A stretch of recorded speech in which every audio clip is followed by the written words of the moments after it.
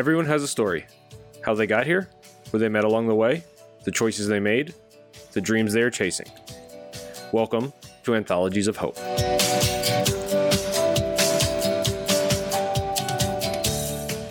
And welcome to another episode of Conversations Cafe, live on April 30th. We're coming from wherever you happen to be recording or watching this. My pleasure to introduce you all to this episode titled Dual Diagnosis. I'm Carl Evans, the Senior Director of Operations at Hope for the Day, and your host. And if you've looked at the title, Dual Diagnosis is actually a definition that typically means someone who is living with a diagnosed mental illness and usually has a connection with a substance abuse. But dual diagnosis has also been a term used in the mental health world to expand beyond just folks who are living with mental illness and a substance abuse, typically phrased as a comorbidity. It's also used as a term when you hear dual diagnosis used for people who are experiencing a physiological illness while also experiencing a mental health challenge connected to it. And I bring that up because the very term dual diagnosis is somewhat controversial in the mental health world. And it's important for us to sort of, when we do Conversations Cafes, we like to talk about things in a frank and open way, and also look at the different facets around it. And tonight, it's no different. We have a great group of guests who are going to be sharing their intersectional experiences with what might be the very vast spectrum of potential dual diagnosis. Plus, we have a number of other guests here who joined from the Hope for the Day community. And as with every Conversations Cafe, we're never going to get the whole gamut of mental health, knocked down in one episode. But we always try to take small bites. And a lot of our conversations are based on Hope for the Day's proactive prevention plans and their programs and the vision to engineer conversations and bring education and outreach to someone before mental health adversely impacts our lives. I hope you enjoyed the opening video once we got it rocking and rolling. The soda bottle is a central feature of Hope for the Day's educational theory. And it's really a way that we communicate understanding your mental health in layman's terms in the simplest ways possible so that we can bring this conversation not just into a school zone or with experts, but to any community population out there. And another powerful way that Hope for the Day is able to do that when we talk about doing outreach is creating opportunities where we're normalizing the conversation. That's a central part of the proactive prevention vision. And perhaps Hope for the Day's strongest, most powerful tool in outreach and normalizing the conversation is something that we launched in May of 2018 called Sip of Hope Coffee Bar in the Logan Square neighborhood of Chicago. And it's become the sort of flagship of Hope for the Day's outreach programming. It's a place that achieves our three biggest goals. It provides a direct way to raise the visibility of resources and connect individuals with that information. It's a way to start the conversation. It's a way to connect individuals with education. And probably most importantly, it's a way of action, of activism. Sip of Hope is a platform in which individuals can connect and not just have a conversation inside of that space, but take it with them, take that conversation with them back out into their communities. And that's really the finer designs of what Sip of Hope was designed to be. The highest aspirations is that this was going to be a beacon, not just a beacon of hope, a beacon that connected communities in ways that are both very tangible and one-to-one, but also in a sort of philosophical way as well. And unfortunately, with the current realities around isolation and the way that our communities have had to batten down the hatches, Sip of Hope Coffee Bar was actually closed down in mid-March when Chicago and Illinois at large put in its isolation orders. And Sip of Hope has been a place that, even though Hope for the Day controls it as its parent company, Sip of Hope is its own autonomous sort of organization in that it has its own staff and its own management team, and they built the sort of very front line experience that's a sort of proxy of Hope for the Day. And that's an amazing team of baristas and management, people who generated a community in that floor space. And when we had to shut down, it was very easy for Hope for the Day to make certain very tough decisions, which was making sure that the staff was taken care of as best as possible. Also making sure that the financial obligations to vendors who bring resources and food and other services into Sip of Hope to make it be a functional coffee bar were paid, because almost 90% of Sip of Hope's vendors are local small businesses as well. And the fact is that as we continue to go into this isolation period, Sip of Hope is a business that is not able to generate revenue, and we need to recover that in order to open again. And Hope of the Day, along with all the people who've been connected and touched to Sip of Hope, not just Hope of the Day staff, have rallied together to launch a fundraising campaign, a GoFundMe that directly goes to support the capital finance for Sip of Hope to get operating again, to effectively pay its staff, meet its overhead obligations from utilities to vendors. And right now, if you are watching or are checking in with us or listening throughout the month of May, and you go to savesip.org, you too can help save Sip of Hope. We've got a great video here that does a much better explanation than I could ever do justice from our founder, Johnny Boucher. And let's get that playing right now. Hi, I'm Johnny. I'm the founder and CEO of Hope for the Day and Sip of Hope Coffee Bar. When we opened up Sip of Hope in May of 2018, we would have never known the impact that we would make and how many people we would connect to resources by simply starting the conversation around mental health with a cup of coffee. As we look forward to our 2-year anniversary, we could also never predicted that we'd be shut down due to COVID-19. In honor of our anniversary, we are reopening our doors on Friday, May 1st, with limited hours and minimal operation to continue connecting you to resources in a time where they're needed most. But we're also asking for your help. Due to the lack of COVID-19 relief funding, we've launched this GoFundMe in order to responsibly reopen our doors when the stay-at-home orders are lifted. And we can't be another Chicago mental health resource that shuts its doors. So we are asking you, our community, to help us during these trying times and help save Sip of Hope.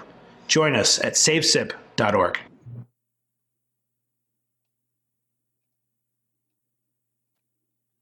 So that puts everything into a nutshell. And again, we have been blown away by the support of the community. And when we talk about the Sip of Hope's community, that's not just Chicago or Illinois or the greater Midwest. We've had donors from across the country and outside of the United States. In fact, in just the last 48 hours, we eclipsed nearly $30,000 of the $60,000 goal with an unbelievable 503 donors. I just wanted to make sure I had the numbers right. And if you know anything about sort of crowdfunding, having 500 plus donors, it does not matter the size. It's about the effort to rally around this. Whether you can give $5, $100, anything like that, that's not the point. The point is just making an effort and standing up and wanting to be an agent of impact. One of the best ways you could do this is just by sharing this information with your community and let other people know, sharing the graphics, sharing the website. Just let people know and help pushing that conversation, because at the end of the day, what Sip of Hope is really about is about connecting communities to a conversation that we need to have. And so we don't want to go into much about that. This isn't this Conversations Cafe is not a telethon for that. But if you have the time and the energy, do some more research and check out savesip.org. And let's build on from that. So with dual diagnosis as our central topic today, we also have a feature that we've been running throughout April, celebrating because a week or so ago it was National Volunteer Week, or honoring volunteers. And Hope for the Day is an organization that is founded by Johnny Boucher, but it proliferates through a vast, diverse community of people, not just in-house staff, but volunteers and surrogates who step up and donate their time and their voices to make an impact in their community in different ways. And there's all sorts of different avenues that you can take to make your mark in your community, to bring this conversation into your space. And we have two awesome guests with us today who have stepped up to the plate and made their own marks. So we want to make sure we can hear and see them. But our two featured agents of impact for today is going to be Marlo and Hillary. Let me make sure we can see Marlo and Hillary. So we're going to do a little unmute and start that video. Marlo, Hillary, can we see you? Can we hear you? Hi. Hi, Marlo. Hello. Hey. Hi, Hillary. Hey, how are you? Great. So thank you so much for joining us. And, let's sort of jump right into it with, let's start with Hillary. How did you, get involved? First name, last name, where you, the general area you're from, and all that good stuff. Let the people know. Yeah, so hello, everyone. I'm Hillary Kniss. I'm from Chicago. Grew up in the suburbs, but living in the city now. I first heard of Hope for the Day through one of my good friends who happens to be a bandmate of somebody who works there. She knew my past suicide history. She knew my past passion for mental health. So she was suggesting that it would be a really good idea for me to get involved with them. And so I kind of took some time, started following the social media stuff, started going to the education seminars. I got to meet both you, Carl, and Mike Vanopo through those educations. And so everybody I was meeting was just super awesome in those. And I really loved the concept that it was starting with conversations. And it was about being proactive in suicide prevention steps. So it was just very cool. And then when the opportunity came to get involved, I'm like, yeah, sign me up because I want to help more people. Thank you so much, Hillary. And again, thank you for joining us and sharing a little bit about yourself. And Marlo. Well, I'm Marlo Reyes. I am from Mexico originally. I've been living in Chicago for about almost 4 years, which has gone so fast. And I first saw Hope for the Day at Warped Tour in I want to say 2018.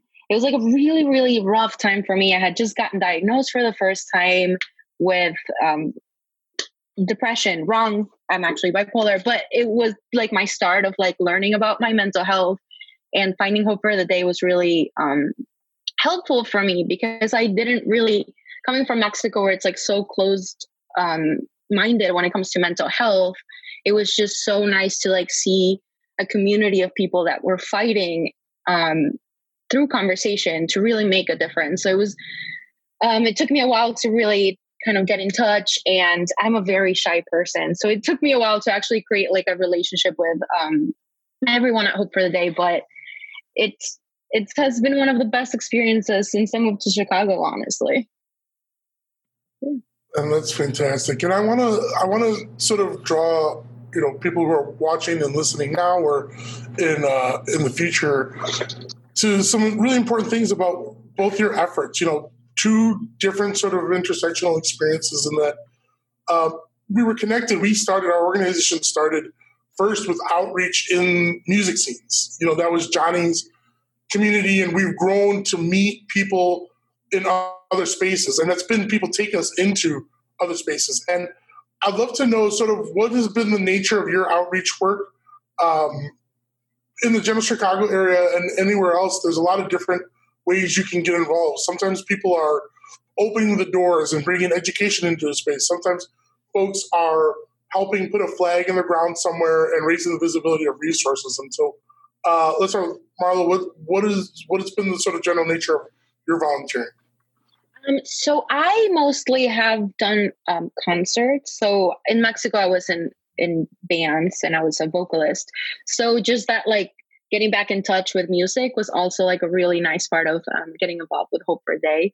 So I mostly have done that. I've also kind of been in the events that have been happening like in the South Side, because that's where I live, and it has more of a connection with like the Latino community. So that has also been like part of what I've been doing. And Hope for the Day inspired me to create a podcast in Spanish, also about mental health. We're actually opening up to more just stigmatized subjects in general, but it started only as mental health. And that's mostly like how I've been doing that. Perfect. We're going to talk a little bit more about that in a second. And Hillary, what's your outreach action? Yeah, so like Marlo, I've done a lot of the concerts. The Live Nation connection has been really cool because it just kind of brings people to a common platform. And I don't know that they're necessarily expecting to see us there, but I think everybody can kind of resonate with that message that they see often in big letters saying it's okay to not be okay. So you get a lot of conversations going there, which I love. And I also got to participate in the Hope Ball, and watching Johnny Boucher try and be an auctioneer is quite an amazing experience. So, and thank you for sharing that. And one of the things that I hope everyone sort of engaging with us right now or in later days can appreciate is that folks will say, how can I get involved? How can I get involved? And well, live events here in the greater Chicagoland area is probably one way. Finding that accessibility has been something that we've been happy to help create opportunities in other places. So music venues, no matter whether we go into schools or businesses or other places like that, the scene that is music, and when I say the scene that is music, it doesn't matter the genre, okay? I don't care whether it's pop, punk, metal, country, hip-hop, okay, polka. It doesn't matter if that's a place that you connect with. We can help raise the visibility of resources there. Every place is a place to be talking about mental health, and sometimes it can be hard for people to visualize, well, how can I get involved? You do not need to be a clinician to get involved, and that leads me into sort of, I want to circle back to some things that you talked about earlier. One thing that we know when we created a volunteer outlet was we want to make sure that we're not putting people in irresponsible positions. They're not, you start talking about mental health and suicide prevention and things like that, you're not setting yourself up to be an on-the-spot clinician. You're not setting yourself up to be a lifeline or first responder kind of person, but what can you do? And one of the most amazing things that I've found about our Agents of Impact is how many people are coming from lived experience and are driven to want to reach out. I obviously, talked about it in previous recordings about my own lived experience, but it's such an internal experience for us when we're experiencing a mental challenge that it might be surprising for people to hear that someone who's living with a mental health challenge would want to sort of put themselves out there, or that it could be taxing. And let's start, we'll go from Hillary back to Marlo, but Hillary, sort of from where you touched off on, what sort of made you feel comfortable or compelled you, what value did you find out of doing outreach? Just when you've lived through personal traumatic mental health situations yourself, you don't want anybody else to have to go through that. So if you can offer a little assistance in helping ease somebody's personal situation, like I don't know anybody who wouldn't want to help stop somebody else from going through what they personally have gone through. Now, I want to talk about something here with that. One of the things that we will hear from people, because stigma sort of rules everything around mental health, and one of the ways stigma can keep us silent is a lack of understanding. And there can be a totally innocent sense of stigma that you can't be an advocate for mental health if you've been impacted negatively, because we see clinicians and they present themselves, rightly or wrongly, sort of like that they've got it all together. And that's important for their professional level. But when you're an advocate, sometimes folks say, well, if you found yourself sort of hit hard by something, is it appropriate for you to sort of tell other people like there's hope out there? And so I wonder for you, did you sort of question getting involved with us, or was it kind of like, this was something that felt like you had to do it? For me personally, it was actually something that made me want to be more a part of it, because I saw the realness of the people that were presenting and providing the education. Many of the staff have been through their own experiences, and again, just to be able to relate to that person, they have that experience of going through it. And so to me, it made it even better. That's beautiful. And I want to piggyback that to Marlo. You know, when you were talking about you had your first diagnosis and you got a corrective diagnosis, really the same to you, sort of, you know, where were you in your journey when you first connected with us? And was there a distance between first seeing that Hope for the Day existed and you deciding I want to do something? Was it a week? Was it an hour? Was it years? What was it for you? For me, it was months. When I first met or saw Hope of my brain is just not Englishing today. But the first time I met you guys, I was on antidepressants that were killing me because I've discovered anything is antidepressants and bipolar disorder just don't get along very well. And so I was very off all the time. And finally, when I got out of that and got myself a little bit more put together, that's when I decided to reach out and really like look at, because my friend got me a sweatshirt. It rained that day at the concert and he got me a sweatshirt, and finally I went, oh, it has a website on there. I should check out what more they do and what else is going on. So since then it's started, I guess. And again, to further drive home some important things there is that wherever your mental health journey is, if you're engaged in this right now, this isn't about you get to a perfect place and then you're ready to help.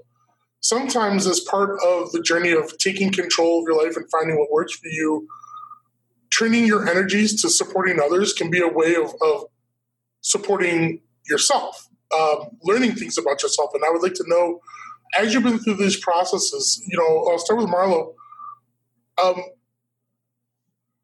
One thing that we're always talking about is you have to meet people where they are, not where you expect them to be. And when we talk about stigma, cultural hindrances is probably one of the most consistent factors.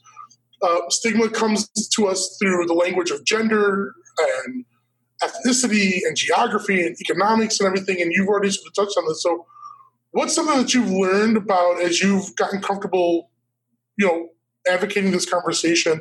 What was something that maybe you learned about, and your cultural background, did that play into it at all? You know? So I've learned so much since I started with Hope for the Day. And one of the big things for me was how it made me realize that I still had a purpose as a person. And it made me realize that my struggles that I've lived with and all of the really bad experiences that I had the past few years, they happened for a reason, and they happened so I could, maybe not happen for a reason, but that I could use that experience to help someone else and to give it a reason. You know, like those movies when someone dies and they're like, you can't let them die in like vain. That was how I felt. Like, I can't let these bad things that happen in my life be in vain.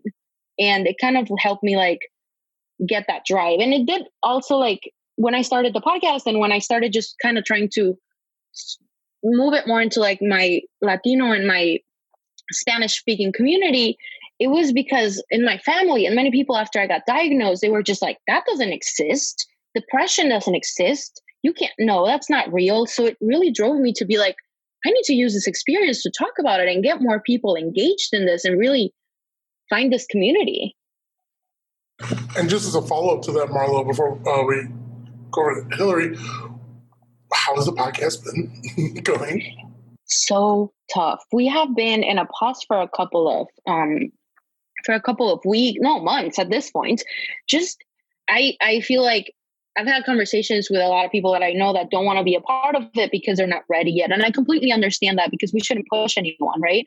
And I always say that podcasts like that are some people need to scream in order for some other people to be able to even whisper what they're going through.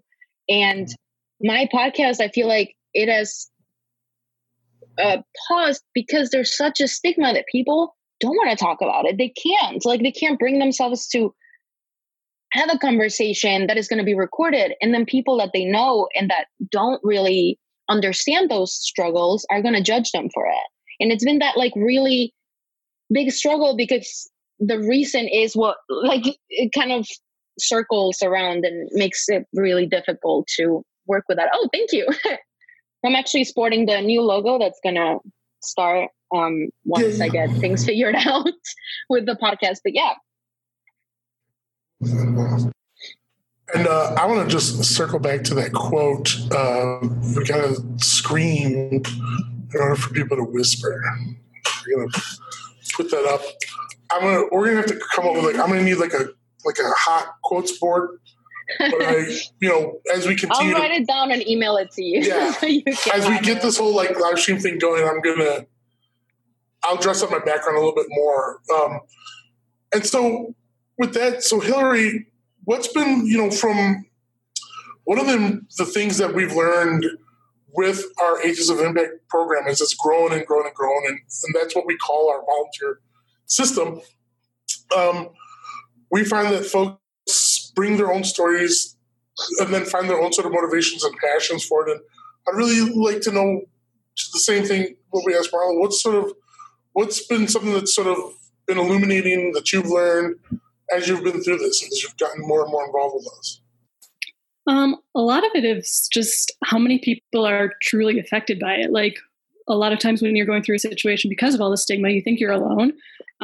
But seriously, if you go to one of those concerts and sit at the table where we have the tent and everything, the number of people that will come up to you, whether to say, I myself suffer, whether to say, I know somebody who suffers, or would say, I want to help, it's mind blowing. Like, I didn't expect to talk to that many people, but it's really true. There's no one type of person that it affects everyone. And so just being able to have something as simple as a conversation to help ease people's situation is awesome, because people, again, with the stigma, they don't want to talk to people. They don't want to have a diagnosis. They don't want to go see a doctor, or, oh, I have to go to therapy.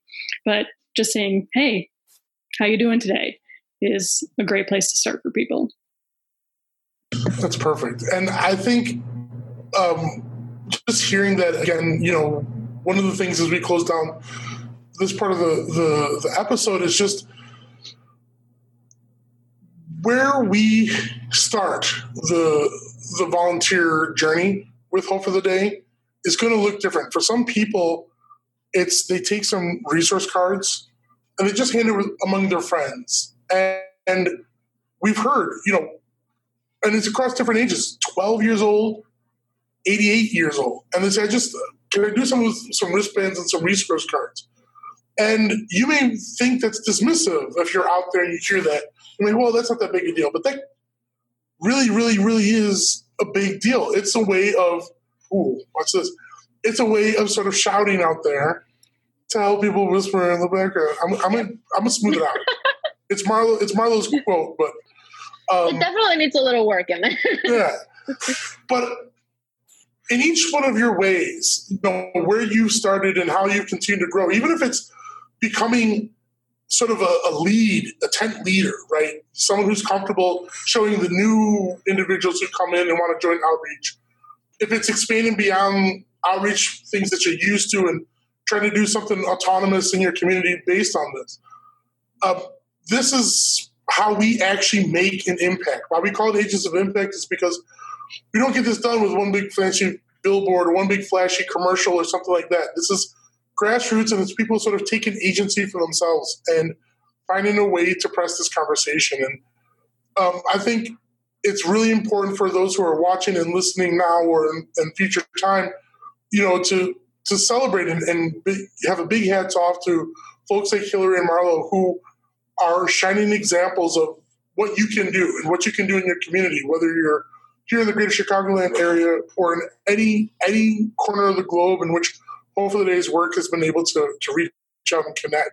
So Hillary and Marlo, thank you so much for joining us. And if y'all feel comfortable, I'd like to stay on, keep us company as we go over to our next group of guests. Let's give him a good old fashioned beer, beer, beer, beer, beer. I didn't have my sound. Thanks for having us on. Yes, thank you so much. Thank you, Marla. And with that, we're now moving over into the central arc of the theme for Conversations Cafe today. Dual diagnosis, as I talked about right at the start, the traditional definition was someone who has a diagnosable mental illness in conjunction with a substance abuse disorder.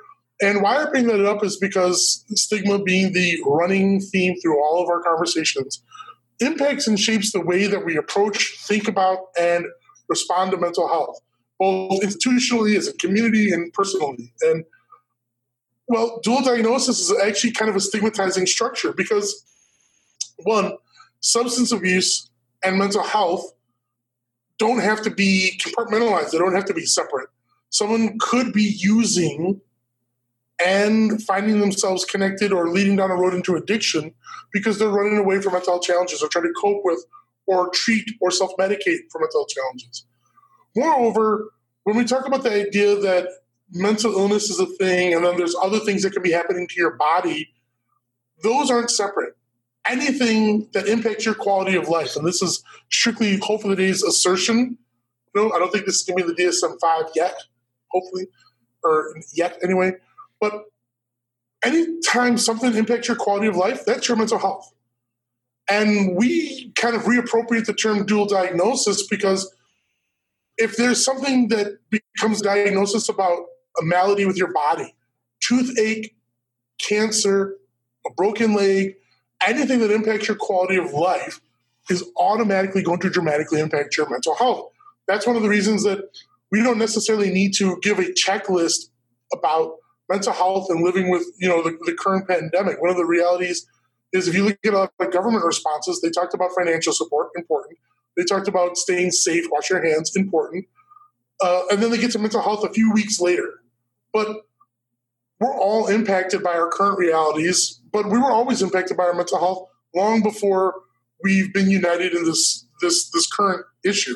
So dual diagnosis is what we're going to be focusing on, and it's told through stories of 4 individuals who are going to be sharing their relationships and connections with them. And the first folks I'm going to bring on is someone who you've already actually heard and seen his handy hands at work, and that's Aaron Dunbar and Mike Vinopal. Mike Vinopal is education lead for Hope for the Day, and Aaron Dunbar is a spectacularly wonderful human being, talented in many ways. Let's make sure we can hear them and see them. Hi. So, you hip cats, please introduce yourselves. Well, ladies first. I'm Aaron Dunbar. I work at Sip of Hope Coffee Bar. And she's lovely at the coffee and the community and being supportive. So I happen to be her partner, her betrothed, and the education director at Hope for the Day. My name is Mike Vinopal. And I'm also a musician in Chicago and elsewhere, just trying to keep myself well with that self-expression, Well, welcome. And let's just dive right into it. When we talked about the dual diagnosis, I sort of teed it up, but from your point of view and from your perspective, what does that mean for all y'all? Well, for me, I live with a diagnosis of bipolar disorder that I didn't receive until I was 31 after shit hit the fan. And we as a family and a community did what most people do because we don't normalize conversations about mental health. We're like, oh, damn, things are bad. Let's get some help. Inpatient hospitalization gets you stable, but it doesn't fix everything. So the hard part is figuring out once you're stable, what next. And sometimes that can feel very daunting, trying to rebuild yourself when you've your ego has literally been shattered by the challenge of it all and the thoughts or whatever, the feelings or the situations that you got into at that crisis stage. So for me, it's constantly just battling to stay well and to apply everything I've learned because right now, like, it's hard. I can get myself all worked up and into a pretty negative place if I allow a negative thought train to like gather a head of steam. It like builds momentum and pulls me down. And so it's important for me to stay on top of different trains of thought like that and just knock them out, like with something, make something, do something, or do nothing, and try to feel better. And I've been looking at my wristband a whole lot, reminding myself to practice what I preach, and that it's okay if I'm feeling sad and grieving experiences I'm missing, or frustrated or overwhelmed by the uncertainties and stuff like that, because I think everybody's feeling that way. But other than that, I'd say ultimately I'm very grateful for my physical health being what it is. And, I could exercise more and, lose a little bit of my Joe. That's what I call my belly, my Joe. But, hey, working on it. What about you? So I have had depression and anxiety since I was a kid. Nothing existed at the time to talk about that, so it wasn't even, a possibility until I was in my 20s that could have been what it was. And then in my late 20s, I was diagnosed with hypothyroidism, which is very common. Apparently 3 million people a year in the U.S. are diagnosed with it. But it has 3 million? Yeah. So it has a lot of symptoms that are similar to anxiety and depression. And so a lot of it is kind of like, a lot of the time I just feel like I don't know what's causing the way that I'm feeling. So I'm confused a lot, or, I'm confused by what I'm feeling, not knowing where it's coming from. So that's kind of one of my dual diagnoses. And as a caregiver, like, sometimes I want to be able to attribute it to one or the other.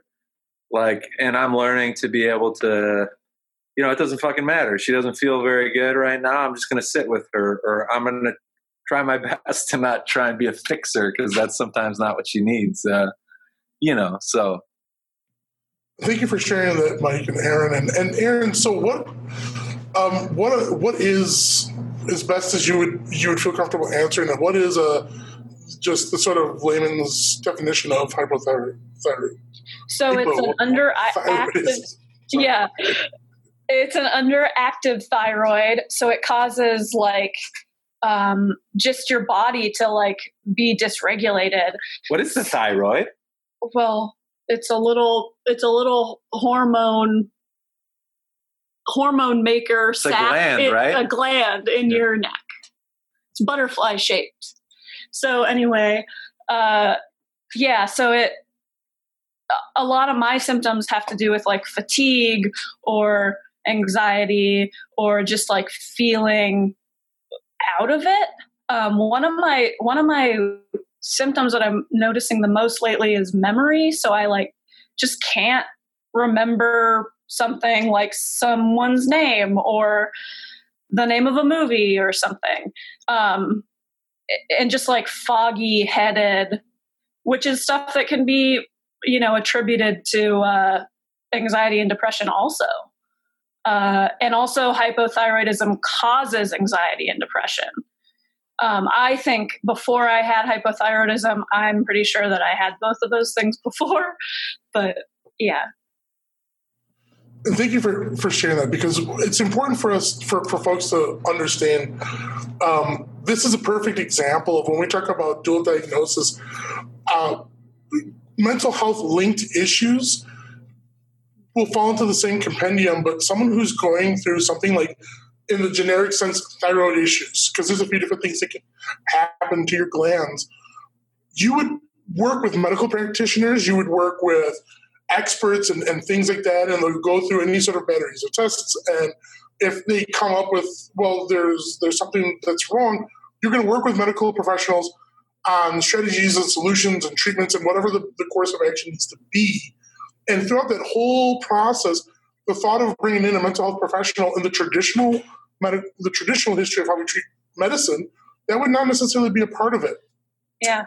And the not knowing of what you're going through, right, the physical experience can be a stress and a pressure build on your soda bottle in and of itself. You, as it so happens, also have a very specific experience that does directly impact your thoughts, feelings, and emotions. What is readily accepted in the old or traditional world of as the mental health spectrum, right? So it's very unique, and I think it's important for people to understand. Thyroid. You brought up 3 million diagnosed each year, and thyroid issues, glandular issues, if you want to shrink it down to or distill it to keep it really simple for folks, is a place in which, long story short, we're talking about chemical productions. And if anyone listening or watching this right now or later has ever heard of chemical imbalances, there's a lot of different things that can lead to that. But the thyroid is a place that you could be thinking you're sitting in a mental health pocket, you've got mental health issues, and it might actually be a gland disruption, a direct thing. Vice versa, you might think you've got a gland issue going on because you grew up in a house or an environment where mental health wasn't constantly talked about, and thinking it's a gland issue could actually be covering up the fact that maybe there's a mental health discussion. So can you share with me, if you feel comfortable, Aaron, what was the discovery process for that? When did I need to go to the doctor come into play? How did you approach it if you feel comfortable talking about that end? Yeah, I actually distinctly remember this time that I said to Mike, well, okay, so for one, my mom has hypothyroidism too, and it is something that can be genetically passed down. So she had said something about that. She used to be a nurse. So she had said something about that at some point. So it was in my head a little bit, and I was feeling absolutely exhausted. Like I could not go through a workday without having to take several breaks, or on my break I would take a nap. Just absolute exhaustion. So I remember specifically saying something to Mike I think it's my thyroid, and I don't even know, I don't even know really why. And I was like, what's a thyroid? So I ended up going to the doctor, and then they do a blood test, and but it was the fact that it was me realizing that not everybody is exhausted all the time and can't keep themselves awake, or feel one of my biggest things is that I feel like I'm underwater. I feel so weird in my head. And I'll be like, are you okay? I'll notice she's off and I'll be worried. And sometimes she can't articulate it. And, I'm not a professional either. So, but now that she's explained it to me, and, it doesn't really matter if it's the thyroid or if it's just her depression's really dragging her down that particular day.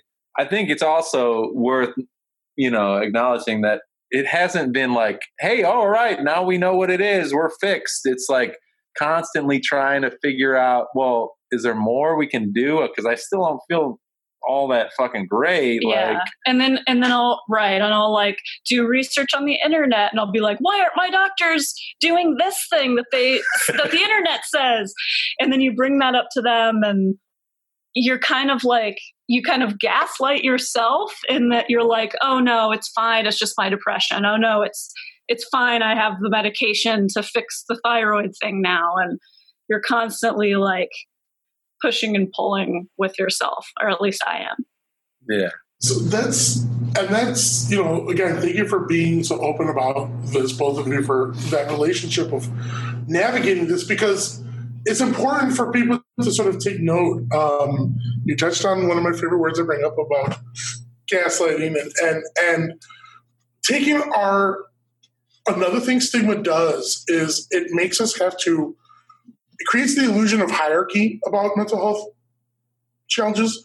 And what that means is stigma can also make us feel that we are supposed to measure ourselves and compare our experience outwardly to match up and say, well, I look at other people around me and they're doing this or not doing this.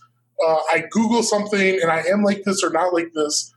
And that makes us decide when to validate our experiences. And one of the hardest things to do, mental health overall, is to embrace if it hurts you, if it impacts you, if it disrupts your quality of life, that's all the validation you need to progress further to looking for supports.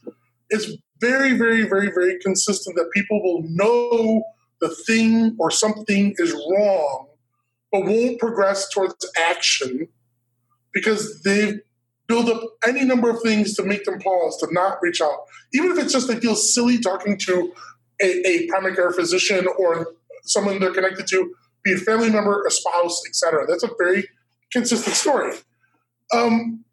What I'd like to do before we bring in our other guests and sort of expand this conversation is you touched on it a little bit already. As you've gone through this, because our next guests are going to have a very different sort of intersection on the spectrum of dual diagnosis, has the conversation with your peers and your community members, all tying your family, you talked about you knew your mom had hypothyroidism. And one of the most powerful things that we can be doing to change the reality of how we approach mental health is starting conversations with our family, learning the lineage, because that can be an impossible, if we remember or listen to sort of some of the things, like for instance, Marla brought up earlier with the family connection, there can be obstacles. So for you, as we move forward, did you have any challenges in, okay, here's a diagnosis and communicating that outwardly to others around you? Yeah, I think I don't. I think it's been different, way different for you than most people. For me, I don't know why, but bipolar disorder seems to carry this kind of extra heavy stigma. Like people are like, "Oh, you're kind of a nut," and I grew up not understanding mental health but very much understanding that I was different and that people kind of perceived me to be kind of a silly, weird, eccentric, but real nice dude. Like nobody was malicious about things, but sometimes it was like, people made me feel like an outcast, essentially, is what it comes down to. So having the name for it and then being able to be educated on about like the disorder and what it comes with. Well, now like I can own it. I can be like, bipolar disorder does not define me. Like I know I can, do things to smash it in the face and like, make it my bitch, that's not nice. But you know what I mean? I like to feel strong and aware of what I'm facing. So like you can't talk about a solution before you talk about a problem. So to know the problem was helpful in me coming up with my own solutions and understanding what I had already been doing as like a survival instinct and understanding to do it more deliberately. Like for instance, self-medication with cannabis, like that could have been very, bad for me growing up. But as it turned out, I think it helped me to feel okay most of the time and conceal the most significant impacts my mental health was having until, eventually that Band-Aid just wasn't enough. And, my soda bottle was about to, explode all over everybody. So for me, which it did. Well, and it did. And then, but being able to talk about it post-crisis. Like I did my inpatient stay. I received a diagnosis. I went home to live with my folks while my apartment stayed empty and trashed until everybody felt comfortable with my safety. And I love my people for just stepping in at that time because, you know, my mind was just all over the place and I could have potentially harmed myself. And they did exactly what they were supposed to do in that type of scenario where I was talking about things that were clearly, you know, part of a delusion that I was kind of trapping myself in. And, you know, so ultimately getting to that place gave me additional tools, but it also gave me this more keen awareness of the stigma that comes with a diagnosis like bipolar disorder. So that's why I like to tell people, you know, because for the most part, people can look at the things I'm doing in the field with our education and be like, okay, well, it's okay to struggle and it's okay to have a diagnosis and it's okay to talk about mental health. And if I talk about mental health, then I can help people actually feel more open to express when their problems are smaller and more manageable prior to a crisis kind of level of impact. So that's been kind of my experience telling my family. And then as a domino effect, they all rallied around the mission. They rallied around Hope for the Day and Sip of Hope. And most of the baristas at Sip would tell you that I've got aunts and uncles and people from California and everywhere else coming in being like, my nephew or my whatever, Mike, and his lovely fiance, this is the family business. We'll support you to the end of the earth, you know, and talking more openly about their own struggles, even though it's like retrospect. I feel like it's moving towards being able to talk about our mental health in real time, you know, rather than, okay, it's been like a month since I felt like total darkness consuming me. And now I'm going to tell everybody, oh, it was pretty rough a month ago, but I made my way out of it. Like that's my hope is that my family, my friends, my coworkers will be able to, instead of waiting a month when they get out of it, tell me about it when they're in it and be like, dude, shit's dark right now. Mm-hmm. Can we talk? You know? And I know that people are doing that.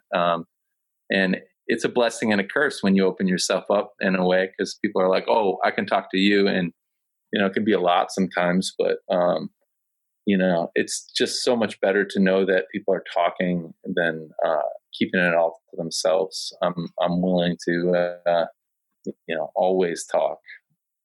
Yeah. Yeah. And for me, my mom is pretty open about stuff. It's an interesting situation, but, with my family, but they're pretty open about like all of those things. So it is a little bit different in my case. I mean, you've talked to your mom directly about experiences of depression where she's like, she's almost guilted herself about not doing more for you. Right. Yeah. But, she was like really guilty for a long time. But when it comes to my family and my friends, yeah, just like being more open about it personally too. And just saying like, just sharing that you might know what that feels like, or that you have experienced something similar, or if they do need to talk, that they can talk to you, is really like opens people up.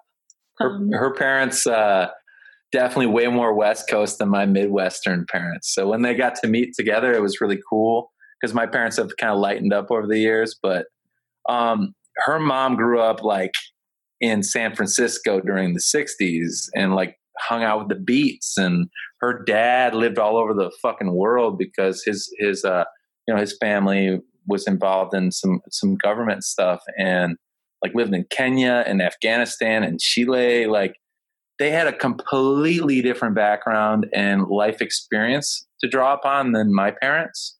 And that's not better. That's not worse. There's no hierarchy, right? It's a spectrum. people's experiences are what they are. And so her parents are real cool because they're very open and very honest about feelings and emotions. And even her mom just being able to talk about it recently about like how she sometimes will just feel like she can't control her tears, just because it's a lot right now for her. And it's just nice to be on the phone with them and be feely, you know what I mean? Yeah. And that's a great point to bring up, as we we're going to bring in our next guest here. I think one of the things to take away that you touched on there is with parents hearing and learning about a thing, and really anyone who's supportive in our community, in our network, wherever that's going to be, but especially when it's parents, if they start to learn as we're learning about our own mental health, the blame game can be something that can come in there. And that's something that I think we're going to circle back to as we go into the larger group. Obviously, because Marlo had touched on her experience with bipolar, and Hillary had shared some things. We're going to circle in on the mental health side for sure with the whole group. So again, thank you so much for sharing. We love a little bit of a focus. And our next guests are going to share from their intersectional level here. We have the phenomenal Amanda and Rick joining us, and I want to make sure we can see and hear them. Amanda and Rick. Hello. Where are you? There you are. I'm sorry. I didn't realize we were going to do a screen share there. Okay. Let me show them Amanda's pretty screen share. She looks nice. Come on. Let me do We're it. all beautiful people, I suppose. Check it out. Yeah, there it is. Heartfelt Beginnings. So let's dive right into it. Please, Amanda and Rick, reintroduce yourselves. This will be Rick reintroducing yourself, but Amanda, introduce yourselves to the Hope of the Day audience for the first time. Rick Kosowski. I am a part of the programming team with Mike and Carl for all we do with Conversations Cafe. I also am the founder and host of Anthologies of Hope, the audio podcast that you may have heard for some of the Conversations Cafes that have gone out. And it's great to be back here for what we're doing now weekly instead of what we were doing monthly. And I'll let Amanda intro herself, and then we'll get into it. Hi, I'm Amanda. I'm Rick's wife. I have been involved with Hope of the Day probably close to as long as he has, just not quite as active. I now not only have sort of worked through my own mental health journey, I live with Crohn's disease. I struggle with infertility, and we're now the parents to an almost 1-year-old. And I started working as an infertility antenatal and postpartum doula about 6 months ago. And so all of that has become virtual in the most recent times, but just offering support to people wherever they're at in their journey to parenthood. Well, thank you, Amanda and Rick, for joining us. In a lot of ways, with a lot of our different partners in prevention, dual diagnosis is a topic that we constantly revisit, but in a lot of ways, to be perfectly frank, this episode is largely inspired by Amanda and Rick, in that, all the different facets and, the theology of parenthood, okay, and all of the industry and the money and the cultural directions and the prejudices and the good things and the happy things and all the things that are around family and being parent and being mother and father and everything in there. And I'm going to zero in on the mother side for a second, with all due respect, Rick. With all of that around there, it's almost consistently shocking to me how little love and attention is given to the mental health reality. And I come to that approach from seeing the sort of delayed conversation around postpartum, the delayed conversations around conception struggles and challenges that come along with that. From stand-up comedians to successful best-selling books is the story of going through the 9 months and the X amount of weeks and all the jokes about the pains and the da-da-da-da-da.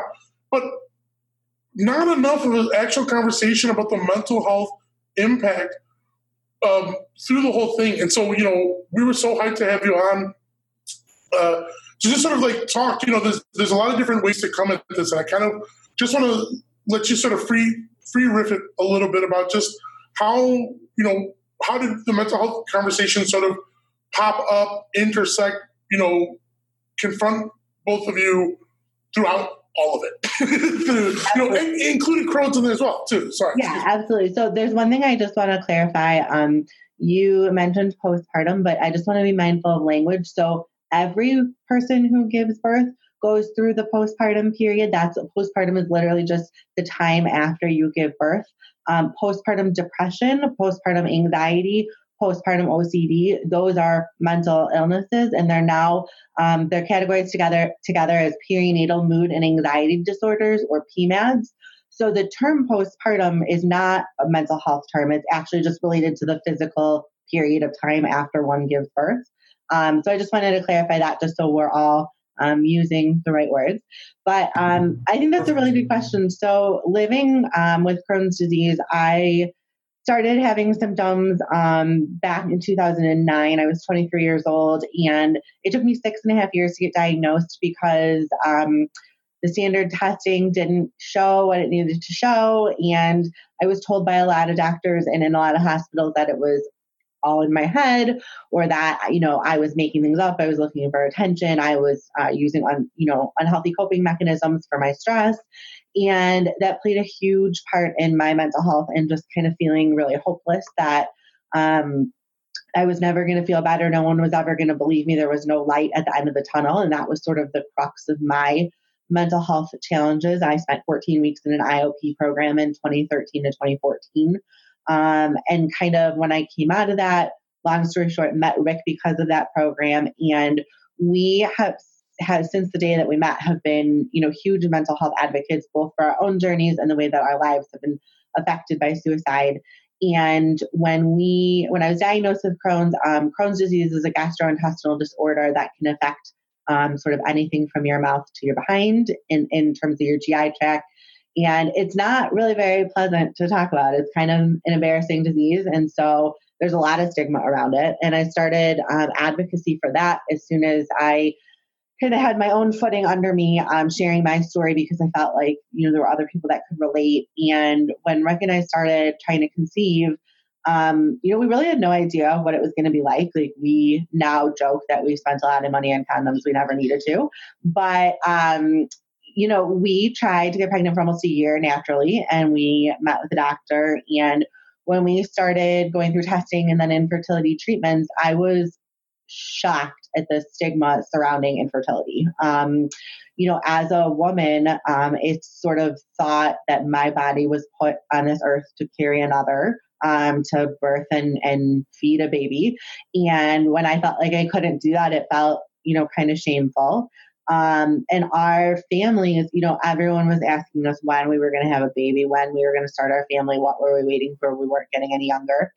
And so when Rick and I started infertility treatment, we sat down together and decided that we wanted to be really open about our story, which meant, for us sharing it on social media, writing, in sort of intimate details about the fertility experience. And our families were very surprised and not quite comfortable with those choices at first. They felt like those were things that should just go on behind closed doors. But much like mental health awareness and awareness for Crohn's disease, we felt like 1 in 8 couples go through infertility, whether it's, female factor, male factor, both, or like us, ours was unexplained. No tests gave us any information why we weren't able to conceive naturally. But infertility is no one's fault, and it is a really normal experience. And as you mentioned, by the number of books and stories and celebrities, it is happening. And I love that the conversation is becoming more real about it. And so, from the time that we successfully got pregnant after fertility treatment, people wanted to know every minute, like how I was, how the baby was, how they were growing, how she was growing, etc. But once I had the baby, once I had Brooklyn, no one asked about me. Like, I was literally just persona non grata in the picture. Like, people would call us and ask how the baby was, or how she was sleeping, how she was eating, but no one asked how I was feeling, what I was doing, how my recovery was from delivery, what was hard for me.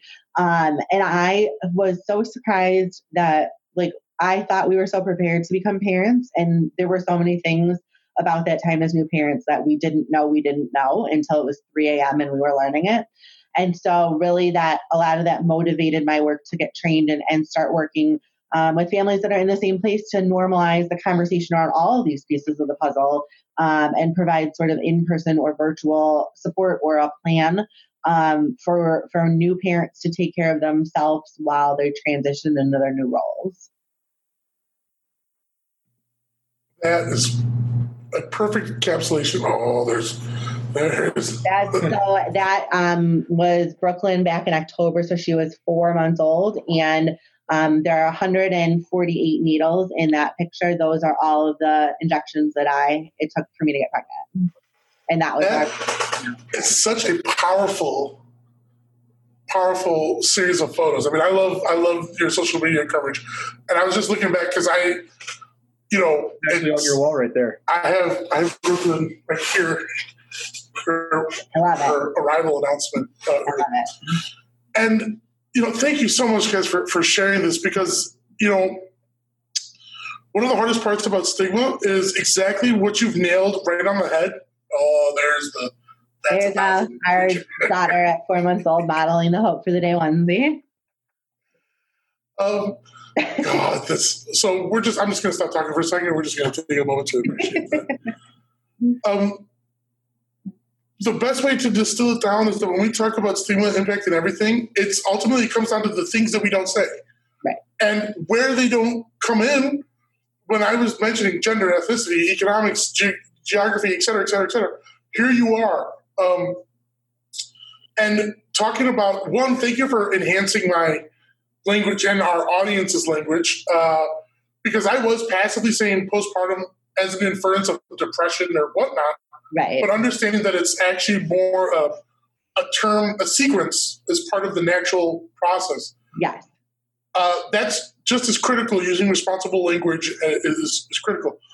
So there's a few different things to sort of unroll here. No one's fault.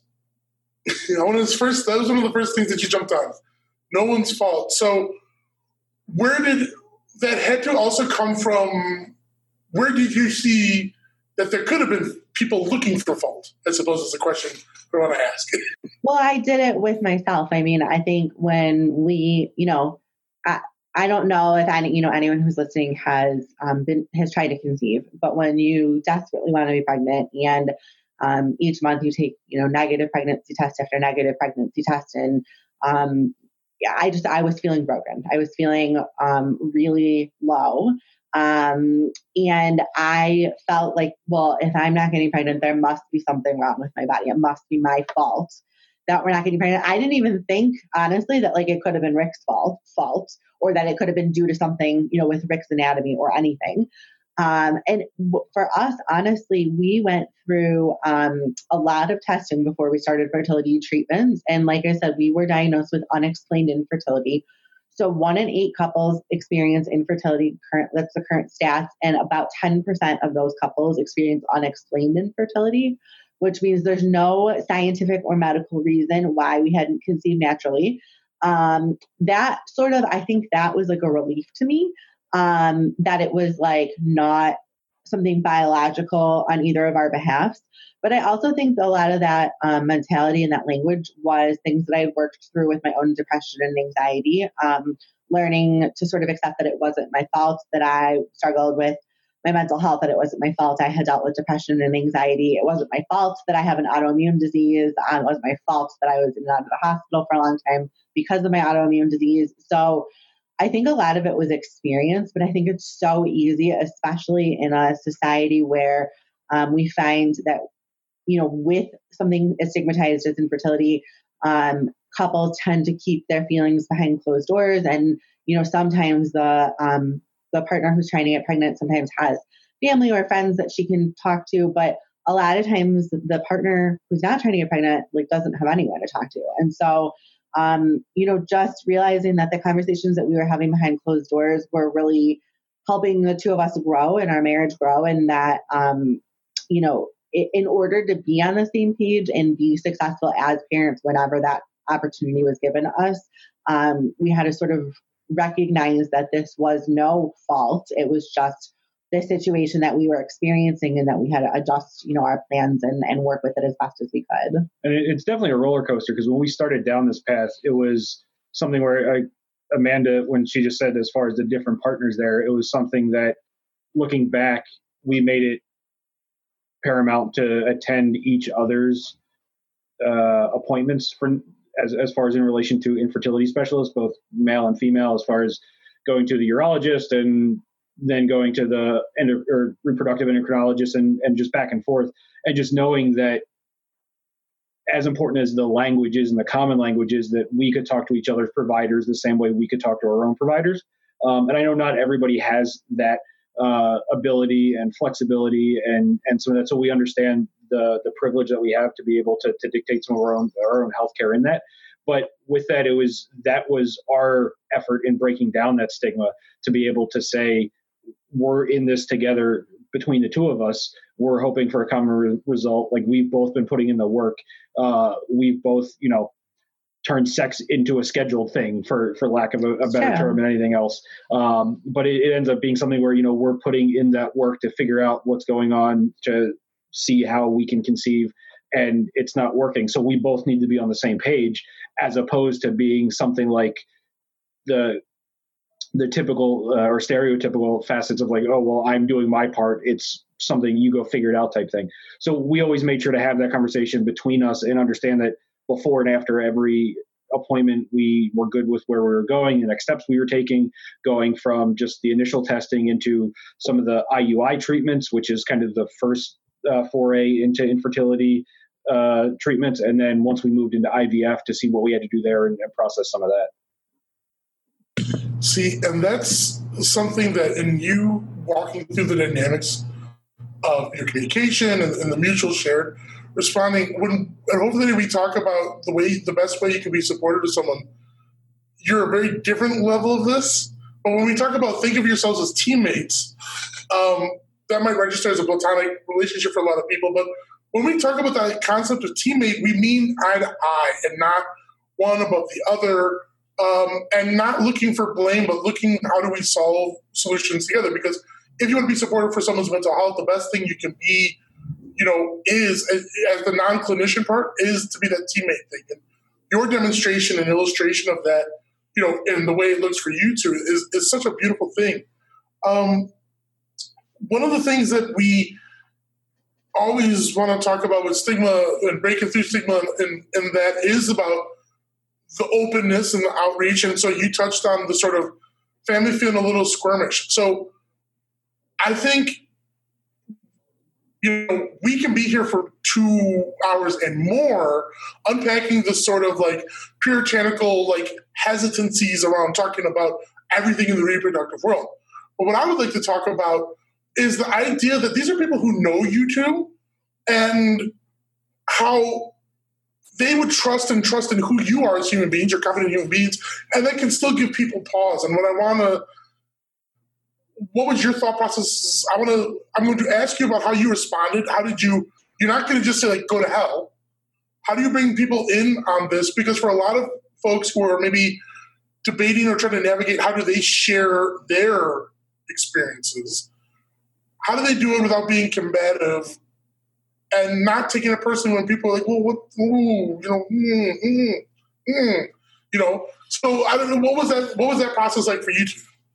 So I think that's a really good question. And like you said, I think there are a lot of layers of the answer.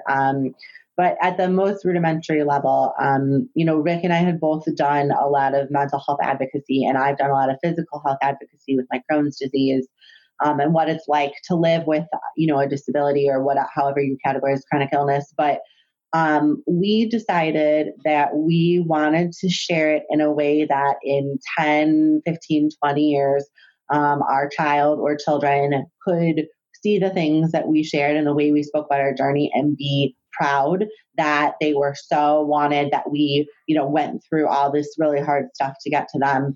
And so we just we trusted our instincts, Rick and I, and the voices that we had used up until that point on other topics.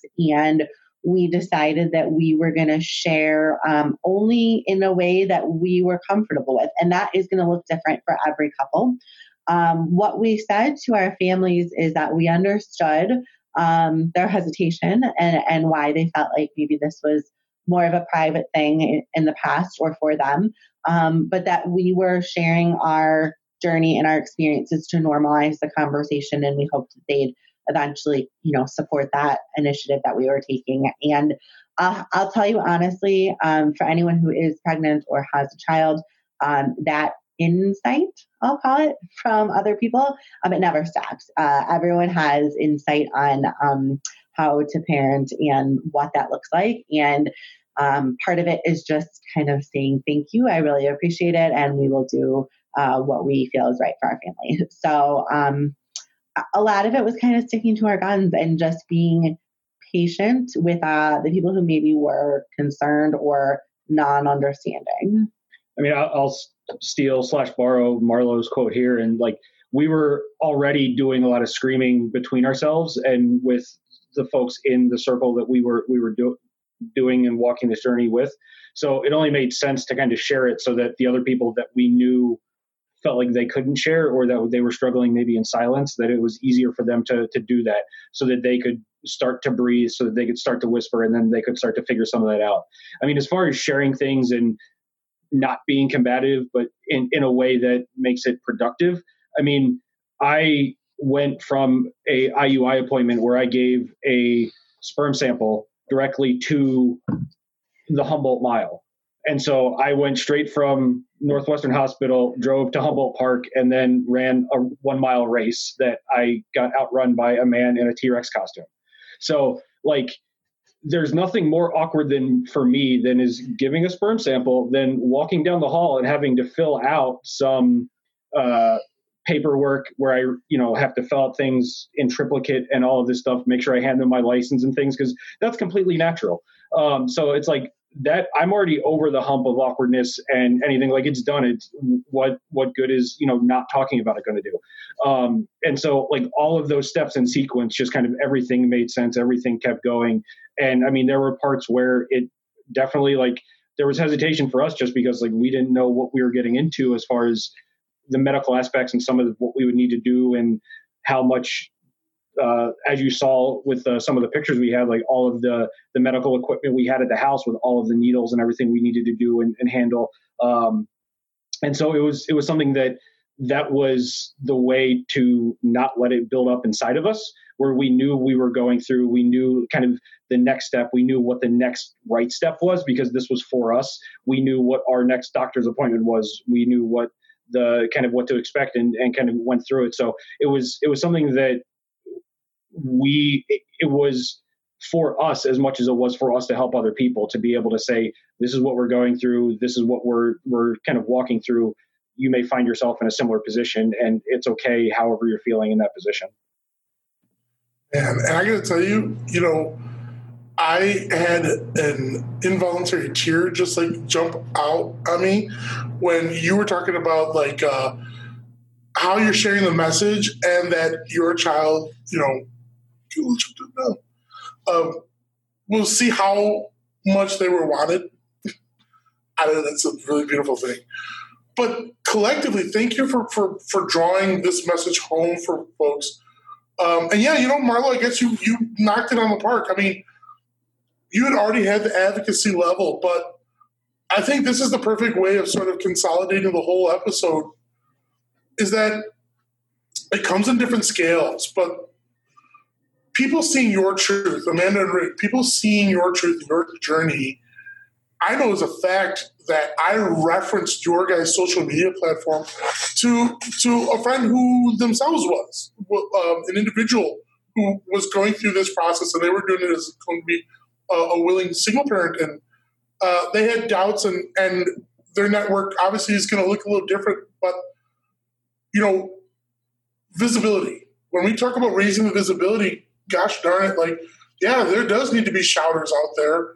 And for other folks, the person I'm referencing, is not likely to start a social media account or do anything like that. And what we'll call the whispers, really just the visibility. They're going to go through what their network with their support group, and they're going to do what they got to do. But you all are such inspiring human beings, because taking that first step out is terrifying, and there are way too many people, especially in the world of child rearing. Okay, like there's too many people who are verklempt in getting the bad information because there's an absence of real truth out there, and I just think that that's such an important part of this whole compendium, is that your connection with the mental health level. There's way too many people who are thinking it's their fault. Mm-hmm. You know, and I do want to go back into, please, for our audience, what I mispronounced or miscategorized as postpartum, that whole collective series of people having mental health challenges after birth in the postpartum phase of the birthing process is called perinatal mood and anxiety disorders, or PMADS. Okay, perfect, because there's too many people experiencing things like that where they don't recognize that there's an actual mental health situation for it. Well, before to jump into anything, why don't you give the time frame on some of that too, because that's also an unknown. Yeah, absolutely. So women can experience any type of additional mood and anxiety challenges during pregnancy. That's called antenatal mood and anxiety disorders. And then anytime from the day that you give birth until 12 months, when your child turns a year old, any time in those 12 months, it is completely normal that the hormone changes in motherhood can impact your mental health, can raise underlying issues that haven't been, that you haven't really seen before. But postpartum depression, postpartum anxiety, postpartum psychosis, postpartum OCD, they're all real things, and they can happen anytime within that first year after you have a baby. So even if you're 6, 7, 8 months out and you notice that things are changing for you, that things don't feel as good as they did, talk to someone, talk to your partner, talk to your doctor. It is so important. And the sooner that you address it, the sooner that you take the steps to get help for that, the sooner you're going to feel better. Oh, that's the perfect kind of content we love. And I wanted to touch on one more thing before we sort of go into our sort of closing sequence here is, Rick, you were touching on sort of from your experience level, and I would be remiss to sort of talk about, well, there's the conception thing, and it is rightfully so, focused on the mother. Did you ever find, it doesn't sound like you personally, but did you ever come across anyone who you saw a mental health thing or sort of a response that was from the sort of masculine linked sort of part of the conversation, right? So I will let Rick answer this, but I wanted to add that postpartum anxiety and depression is also possible. It does also happen in the non-birthing parent. So for dads, for the non-birthing parent, it is still possible that the circumstances triggered by having a new baby can impact, and you can get, Rick could have gotten postpartum depression or postpartum anxiety. So for the non-birthing partner, it's also really important to know that your mental health can be affected and that it's okay. It's not anything that you did wrong. It's literally a combination of circumstances. So I just wanted to add that, and then you can speak to that. So there wasn't anything that I encountered directly from as far as the conception or going through the journey through some of it, but a lot of it was noticing during the postpartum period from the fatherhood perspective, kind of, again, like Amanda said, a lot of it turns to the child immediately, a lot of it rightfully so, but then there's still parents there that need to be taken care of. So I was lucky enough and grateful enough to have paid paternal leave. So during that time, that was something that I had a roller coaster of emotions for that and through that and every day, and just Brooklyn surprised us a full 4 weeks early. So we weren't necessarily ready for that. A little Easter egg here is we were at a Conversations Cafe planning meeting in the very office you're sitting in, Carl, when Amanda called me and said her water broke. So that was something, 12 hours later, she was here. So that wasn't anything we were prepared for. So the notion of dealing with some of that while we were still kind of settling into our new place and figuring that out was something that was very difficult. And even just the new parenting, and then the anxiety that comes with a premature baby. And then she luckily only had to spend one night in the NICU towards the end of her hospital stay, but it was still all good. But then even just getting her home and all that stuff. So there's a lot of built-in anxiety on the front end of that. And coming off of paternity leave and figuring out a way back in, as opposed to, and I know that there's a lot of dads that have to jump right back into work, or the non-birthing parent that have to jump right back into work. Since you said we could cuss at the beginning, I'm going to use this term now. It ends up being a big mind fuck, because you want to be there for your child, but you also have to provide. You want to be there for your partner, but you also know you have to provide. And it really is something where it's a self-isolating thing, because you don't know how to get to work your way out of it, because it just feels like you have to keep doubling up to catch up.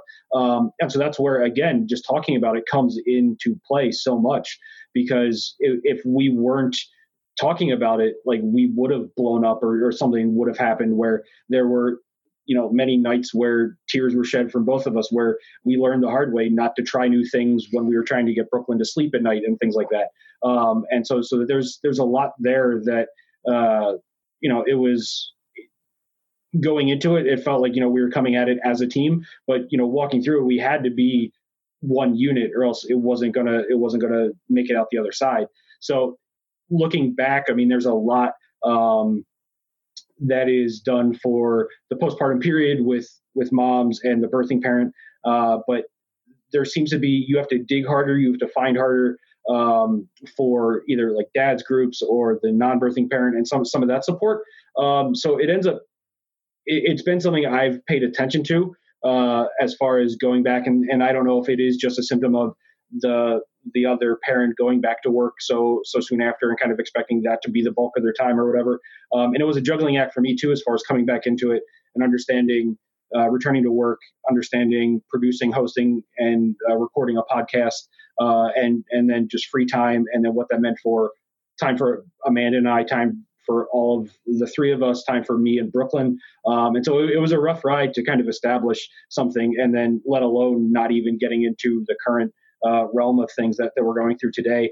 But since, we started off with Marlo's quote, there's one quote that I heard last week that rings true now. And then even it's kind of something I've been focusing on for our parenting journey.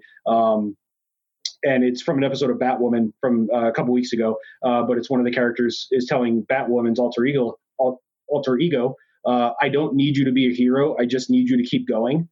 And so that is generally what I've found to be my motto, and kind of it coalesced everything that I've been feeling, some of the blogging I've been doing over on Anthologies of Hope.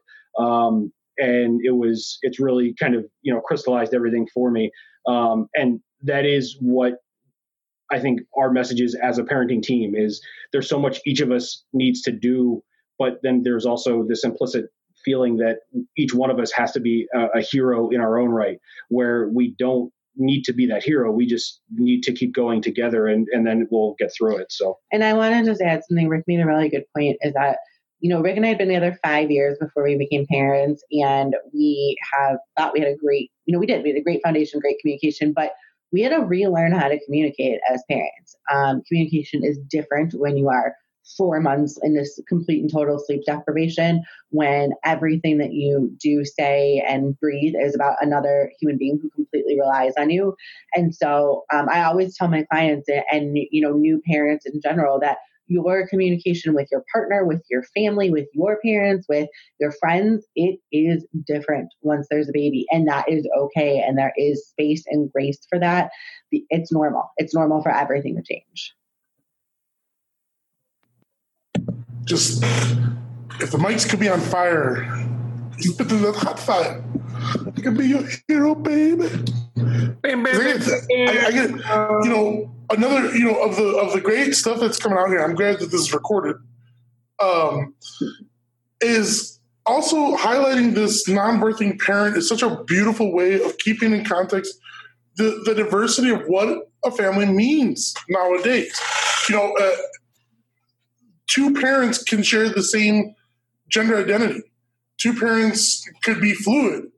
So saying Zimaza and Zifaza is probably outdated. And, a little nugget for those who care, like, biggest thing or most consistent thing you could ever learn in all of human history is that it's the constant discovery and rediscovery of our own limitations. And non-birth parent is me discovering a far more advanced way of discussing and talking about this than using the old nuclear structure. A lot of the things that you mentioned, and also it seems like, relearning communication. I hope everyone wrote that down in your mind or literally wrote it down. Not to be the hero, but to keep going. But I find it interesting that a lot of this also cycles around something that is both true for the individual and probably has to be true for the parents. When you're talking about once the baby is out, what about you? It's self-care, and maybe it's parental self-care. But I kind of want to sort of go home on that and just sort of, because it's so hard for everyone in every space and realm of wherever they are in their life, whether you're 12 or 90 years old, what have you learned about being able to find the space? Rick and Amanda, you both said, like, time for Rick, Amanda, and Brooklyn. Rick and Amanda. Rick and Rick. Amanda. What have you learned, and maybe if you got a nugget in there about, your own self-care? What sort of some things you really found are important to make it happen, if at all? Yeah. So, I guess, so in light of like the way that life currently is operating, one thing that I have learned about my mental health as a person and as a mother and as a wife is that I need to go outside. I need to get outside every single day and breathe fresh air, even if it's for 5 minutes. That has been a huge thing for me. But a lot of this has been learning, because some of the things I did for self-care, some of the things that we did for self-care before Brooklyn don't exist anymore. For the sheer factor of time limitations, babysitter cost, energy levels, etc. So I think that you have, my advice would be to be open about evolving what your self-care looks like. Honestly, in the first couple of months as parents, self-care was being able to take a shower without like listening for the baby crying. Like if the other parent had the baby, being able to take like an actual shower and be mindful that you were showering, that was self-care. Sometimes it was sitting down and eating the meal while it was still hot instead of after the baby was fed and after she was put in bed or whatever. Things that we really didn't think twice about before we became parents became huge parts of self-care as parents. So I think my advice would be open to your self-care definition evolving, and be graceful with yourself in finding ways to take care of your mind and your body that maybe look different than they used to. And for me, I mean, prior to Brooklyn, I was going to the gym 4 or 5 days a week, and it was a pretty regular regimen, and physical activity, a component of that was getting outside, but a lot of it is just the physical activity, lifting weights, cross training, some of that stuff that always kept me grounded and reduced a lot of my stressors. But it's just not something that I have the capacity for now, just for a schedule. I'm also not one to do a lot of home workouts, which is even more of a twist now through a lot of the social distancing practices and limitations that we have. So a lot of it was relearning to give myself grace for what I could do, what I couldn't do, things that I could appropriately readjust for some of that. For like, I'm still working full time. I work remote. I work a normal 40 plus hour work week remotely. And so I'm working from home, and even more so now. So it's a matter of figuring out what that day looks like with everybody still in the house, and figuring that out. So I figured out that it works well I get up with Brooklyn in the morning, and I spend a couple of hours with her before needing to go to work and head downstairs and sign on and all of that stuff. So it's usually in the morning, it's daddy-daughter time. And that's when we'll get up, we'll give her bottle, and we play, and she enjoys the WGN morning news and all of that stuff with me. And so just knowing that's the schedule that we have. And then, as far as personal time, like shifting some of that, what does it mean? Whereas before, lifting weights and doing some things and figuring out like pushing 300 pounds for deadlifts used to be what I was striving for. Now it ends up being something where I can just go on and watch any episode of Psych ever, and that resets me. It empties all my stressors, and I'm perfectly happy and can go do whatever I need to now. So just kind of readjusting and knowing that there are going to be changes in your self-care, and you can't beat yourself up because what was working for you before either it is not working or it's not working for you right now. So just trying to readjust that and make sure that that is a fluid exercise as opposed to something that you're kind of pressing on yourself because it's not what you thought it would be. That's just delicious. Delicious for the mind and soul. And, I think this is a perfect place for us to sort of touch down, because I feel like we've been floating up into the upper tropospheres with your insights from all of our guests today. And I kind of threw out the format sheet here. We were going to do a little bit of a group powwow things, but I think that we've really hit on a good spot. And so the way I'm going to sort of reformat our ending is we like to close out with always trying to put a positive foot forward, not BS, empty statements or vaporware, but in order to be resilient and to go forward, it sometimes helps to create a positive context. And if we can look for that sort of sunny spot, that's a good way to do things. And I've been asking folks in our episodes that, right now, and I'm a broken record on this part, right now we are on a new frontier. We are in a Star Trek moment, and we are all our own Kirks or Cisco's or Picards or Janeways, and I don't ever remember Scott Bakula's captain's name, but them's, or Solos or any of the other captains out there. But so there was an old normal, and we're now looking at a new normal, whatever we go forward. And this is an opportunity for us to look at what do we want to bring into that new normal. And so I'd like to end this episode by hearing from all of our wonderful guests on what constitutes our new normal. And since you've been so patient with us for tagging in, let's start with our agents of impact first. Hillary, what would you hope might be your new normal? Taking time to get outside. Echoing what Amanda was saying, that's kind of been the saving grace in this whole thing. Wonderful. Thank you so much, Hillary. And so, Marlo, what would be your new normal? I think being kinder with myself and with the people around me, just kind of like understanding that we don't have to be at a certain place like everybody else. And it's good to just be kind to ourselves and understand that we're living under very stressful circumstances, and it's okay to have bad days. It's okay to not be the most productive person out there. That's a big one.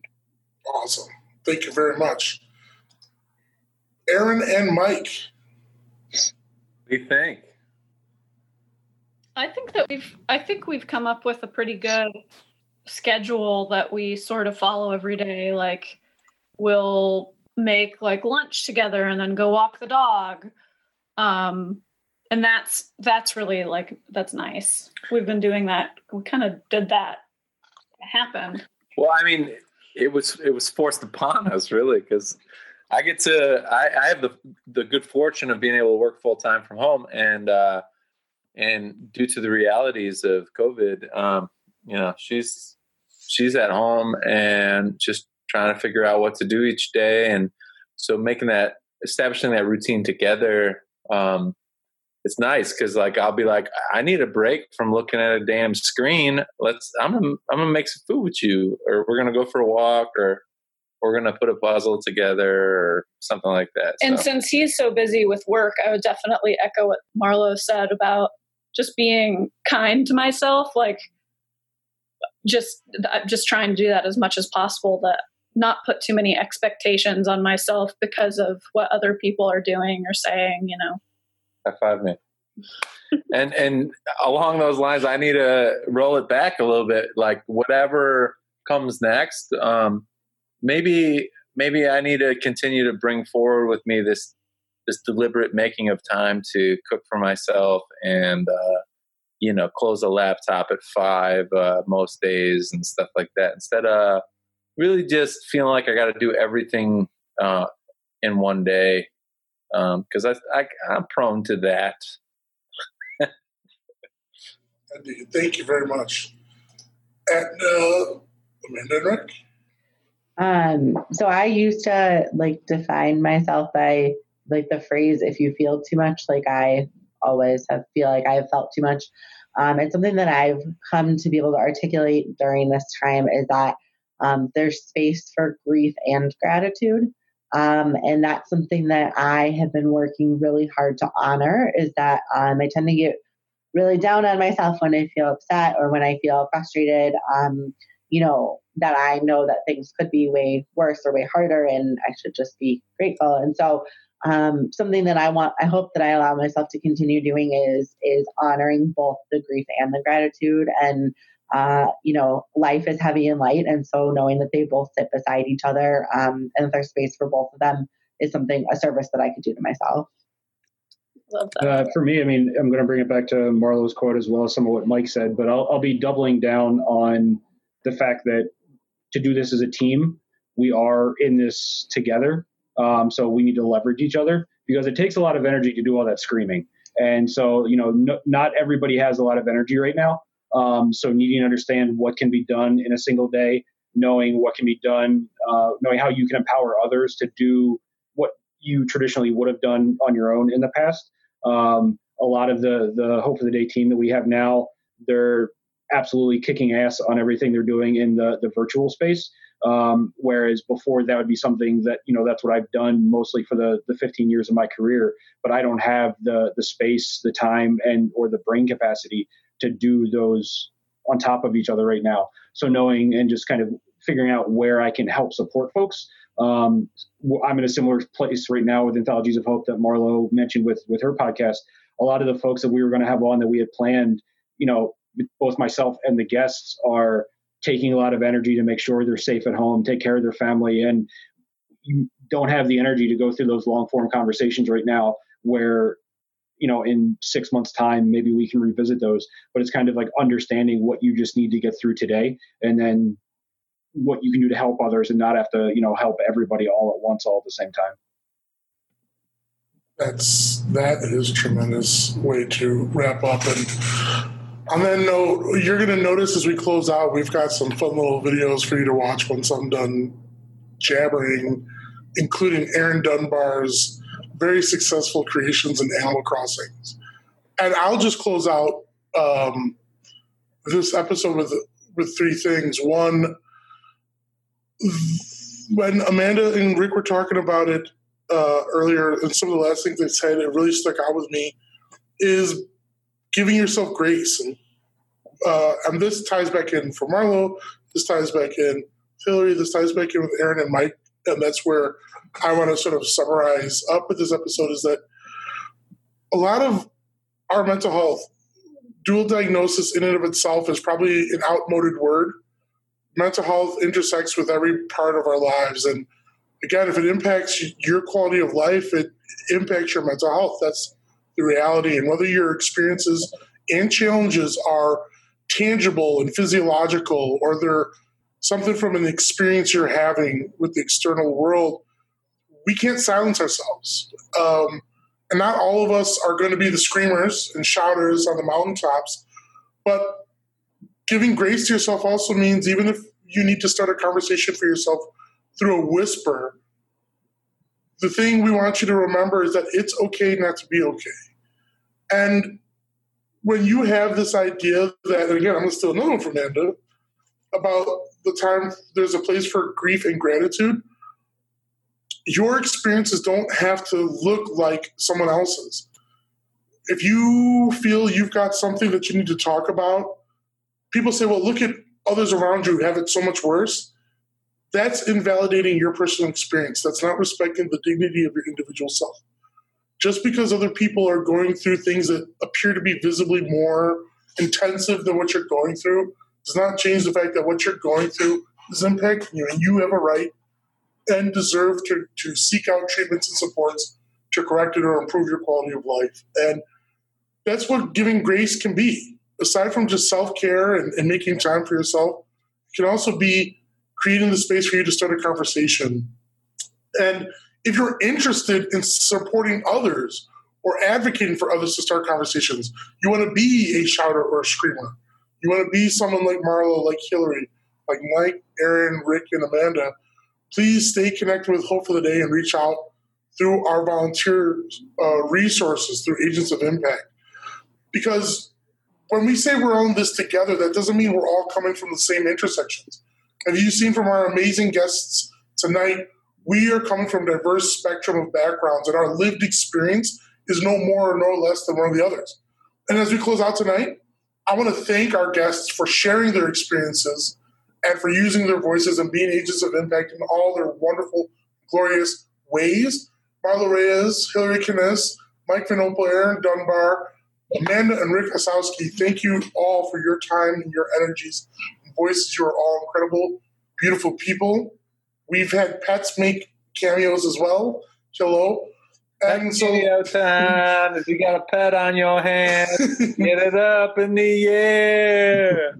So as we sign off tonight, please stick around and watch the remaining videos. This has been Conversations Cafe. I'm Carl Evans, and have a wonderful night. Thank you, everyone. Thank you. Thank you. Thank you. Real quick, I just want to share with everybody, Heartfelt Beginnings on Instagram is where you can follow Amanda. She is, as you know now, just such a wonderful, wonderful voice on this topic and breaking stigma surrounding IVF, all sorts of things relating to postpartum mental health, and just advocating for the moms out there, the dads out there, the family people out there in that non-nuclear sense. So check her out. And here you go. And with the critters, we want to really quick share with you something that's super cool, super special. Erin has been really utilizing her time to develop a really cool little community on Hope Island and Animal Crossing. If you want to go visit Hope Island, this is Erin and her avatar in her town square with the special Have Hope flag she engineered the other day. And then this is her looking really happy about it. Ultimately, you could imagine that this is Sip of Hope in Animal Crossing on Hope Island. And then last night, we created an It's Okay Not to Be Okay painting to greet you as you get off the dock if you arrive by boat or plane to Hope Island. And also made some fresh Hope shirts. So that's cool. But yeah, this has been like such a cool family affair. I can't even begin to express my gratitude for all the guests this evening and my man Carl, the consummate host. Anthologies of Hope is also just a wonderful spot to continue this conversation for yourself. It takes a little bit of practice to really understand and shape how you respond to mental health in your own kind of way. So be gentle with yourself, as we said before, and make sure that you take the opportunities that we've provided for you to check out the archive Conversations Cafe at Anthologies of Hope, also at our YouTube channel. And ultimately, come see me for some education every Tuesday at 11 a.m. Central Standard Time. We're doing it in the Zoom room. Every Saturday at 2:30 p.m. Central Standard Time. Things we don't say. I would really love to help empower you in this conversation for yourselves and the people you care about the most, your friends, your family, your coworkers. Because if we press this conversation in our sphere of influence, we can save lives. We can make it okay to talk about mental health. We can eliminate and dispel stigma surrounding it, and people can get the help they need prior to the crisis stage. So, in reminding everybody that we're celebrating Sip of Hope's 2nd anniversary, please go to savesip.org to help us raise money to make sure that Sip of Hope exists long into the future. And we're going to leave you with this walk down memory lane, the Sip of Hope grand opening video. It's 4.5 minutes of just beautiful, beautiful stuff. So I hope you enjoy it, and I hope it gives you a little smile and a little extra hope. Thanks for tuning in tonight. Suicide is a crisis in this country. 121 people kill themselves each and every day. Now, a Chicago nonprofit has the goal to drop that number below 100. Part of the strategy, highlighting a coffee shop with a cause. Sip of Hope is described as the first coffee shop in the world where 100% of the net proceeds will fund proactive suicide prevention, and it will coffee shop that just opened in Logan Square has an inspiring mission. Kristen Nicole has that story. You know, a lot of people start their mornings with a cup of Joe, so why not do it at a place where all of the Logan Square's new Sip of Hope coffee shop, caffeine flows with purpose, offering mental illness education for suicide prevention. Silence is winning. And the more that we talk about it, the more that we'll realize that we're not alone, we're not crazy, we're not insane, we are human beings, and we're going through a thing called life.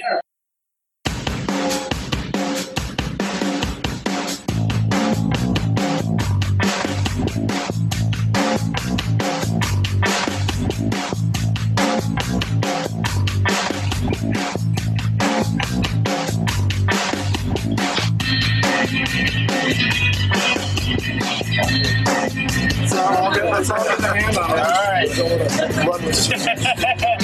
All right. On the count of 3. 3, 2, 1. My name is Johnny Boucher. I'm the founder and CEO of Hope for the Day. For those of you who don't know, we're a proactive suicide prevention and mental education charity that is based here in Chicago, and we do a lot of work around the world. It's because we choose to think and act differently when it comes to talking about mental health. We want to be proactive about it. What we mean by that is that we're not going to wait for others to be comfortable with talking about this, because unfortunately we're losing more and more people every single day. And it's because silence is winning. And the more that we talk about it, the more that we'll realize that we're not alone, we're not crazy, we're not insane, we are human beings. We're going through a thing called life. And if we can meet you there with a cup of coffee, we're going to do it. If we can meet you there walking on the street, we're going to do that. If we can provide free education across the street at the Chicago Public Library, we're going to do that, because if not, we'll allow silence to continue winning. I would like to introduce Senator Dick Durbin. Amazing turnout. A lot of people, many of whom have poured themselves into this location, which has gone, I understand, from concept to reality in just a few short months. It really has been a labor of love. You can see it as you walk in the door, and you can feel it when you talk to people about why you're here. But over the years, what we have seen is there's been a stigma that's been attached to this. So for the longest time, it was a matter that was greeted with silence. Then for a while, whispers.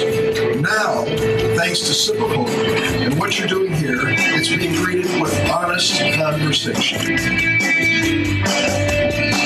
You can see it here today, and you can see it in what you're setting up to do, to start this conversation, to open this conversation, to give people hope, to carry on for another day or another week.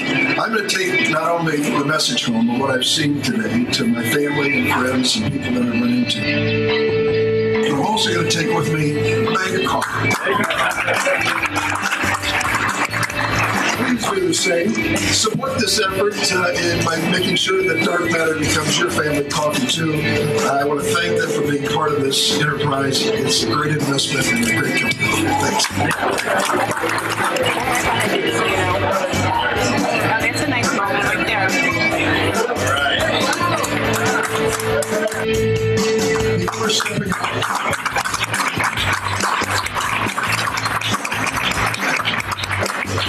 It's okay not to be okay. Yeah. Right.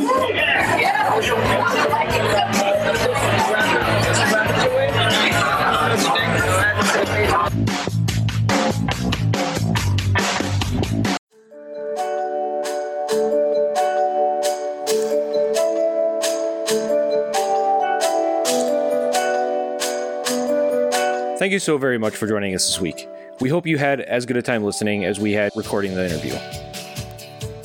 Don't forget to check out anthologiesofhope.com/playlist for all the awesome songs that will get added each week. You can find us on social media at Anthologies of Hope on Facebook and Instagram, and Anthologies Pod on Twitter. It would be great if you could subscribe on iTunes, Stitcher, Spotify, or Google, and leave us a review.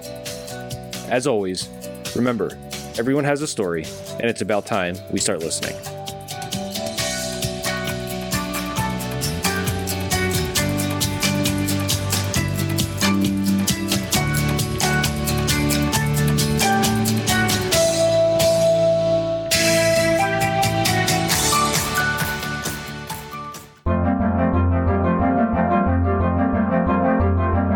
This has been a production of Ox Audio.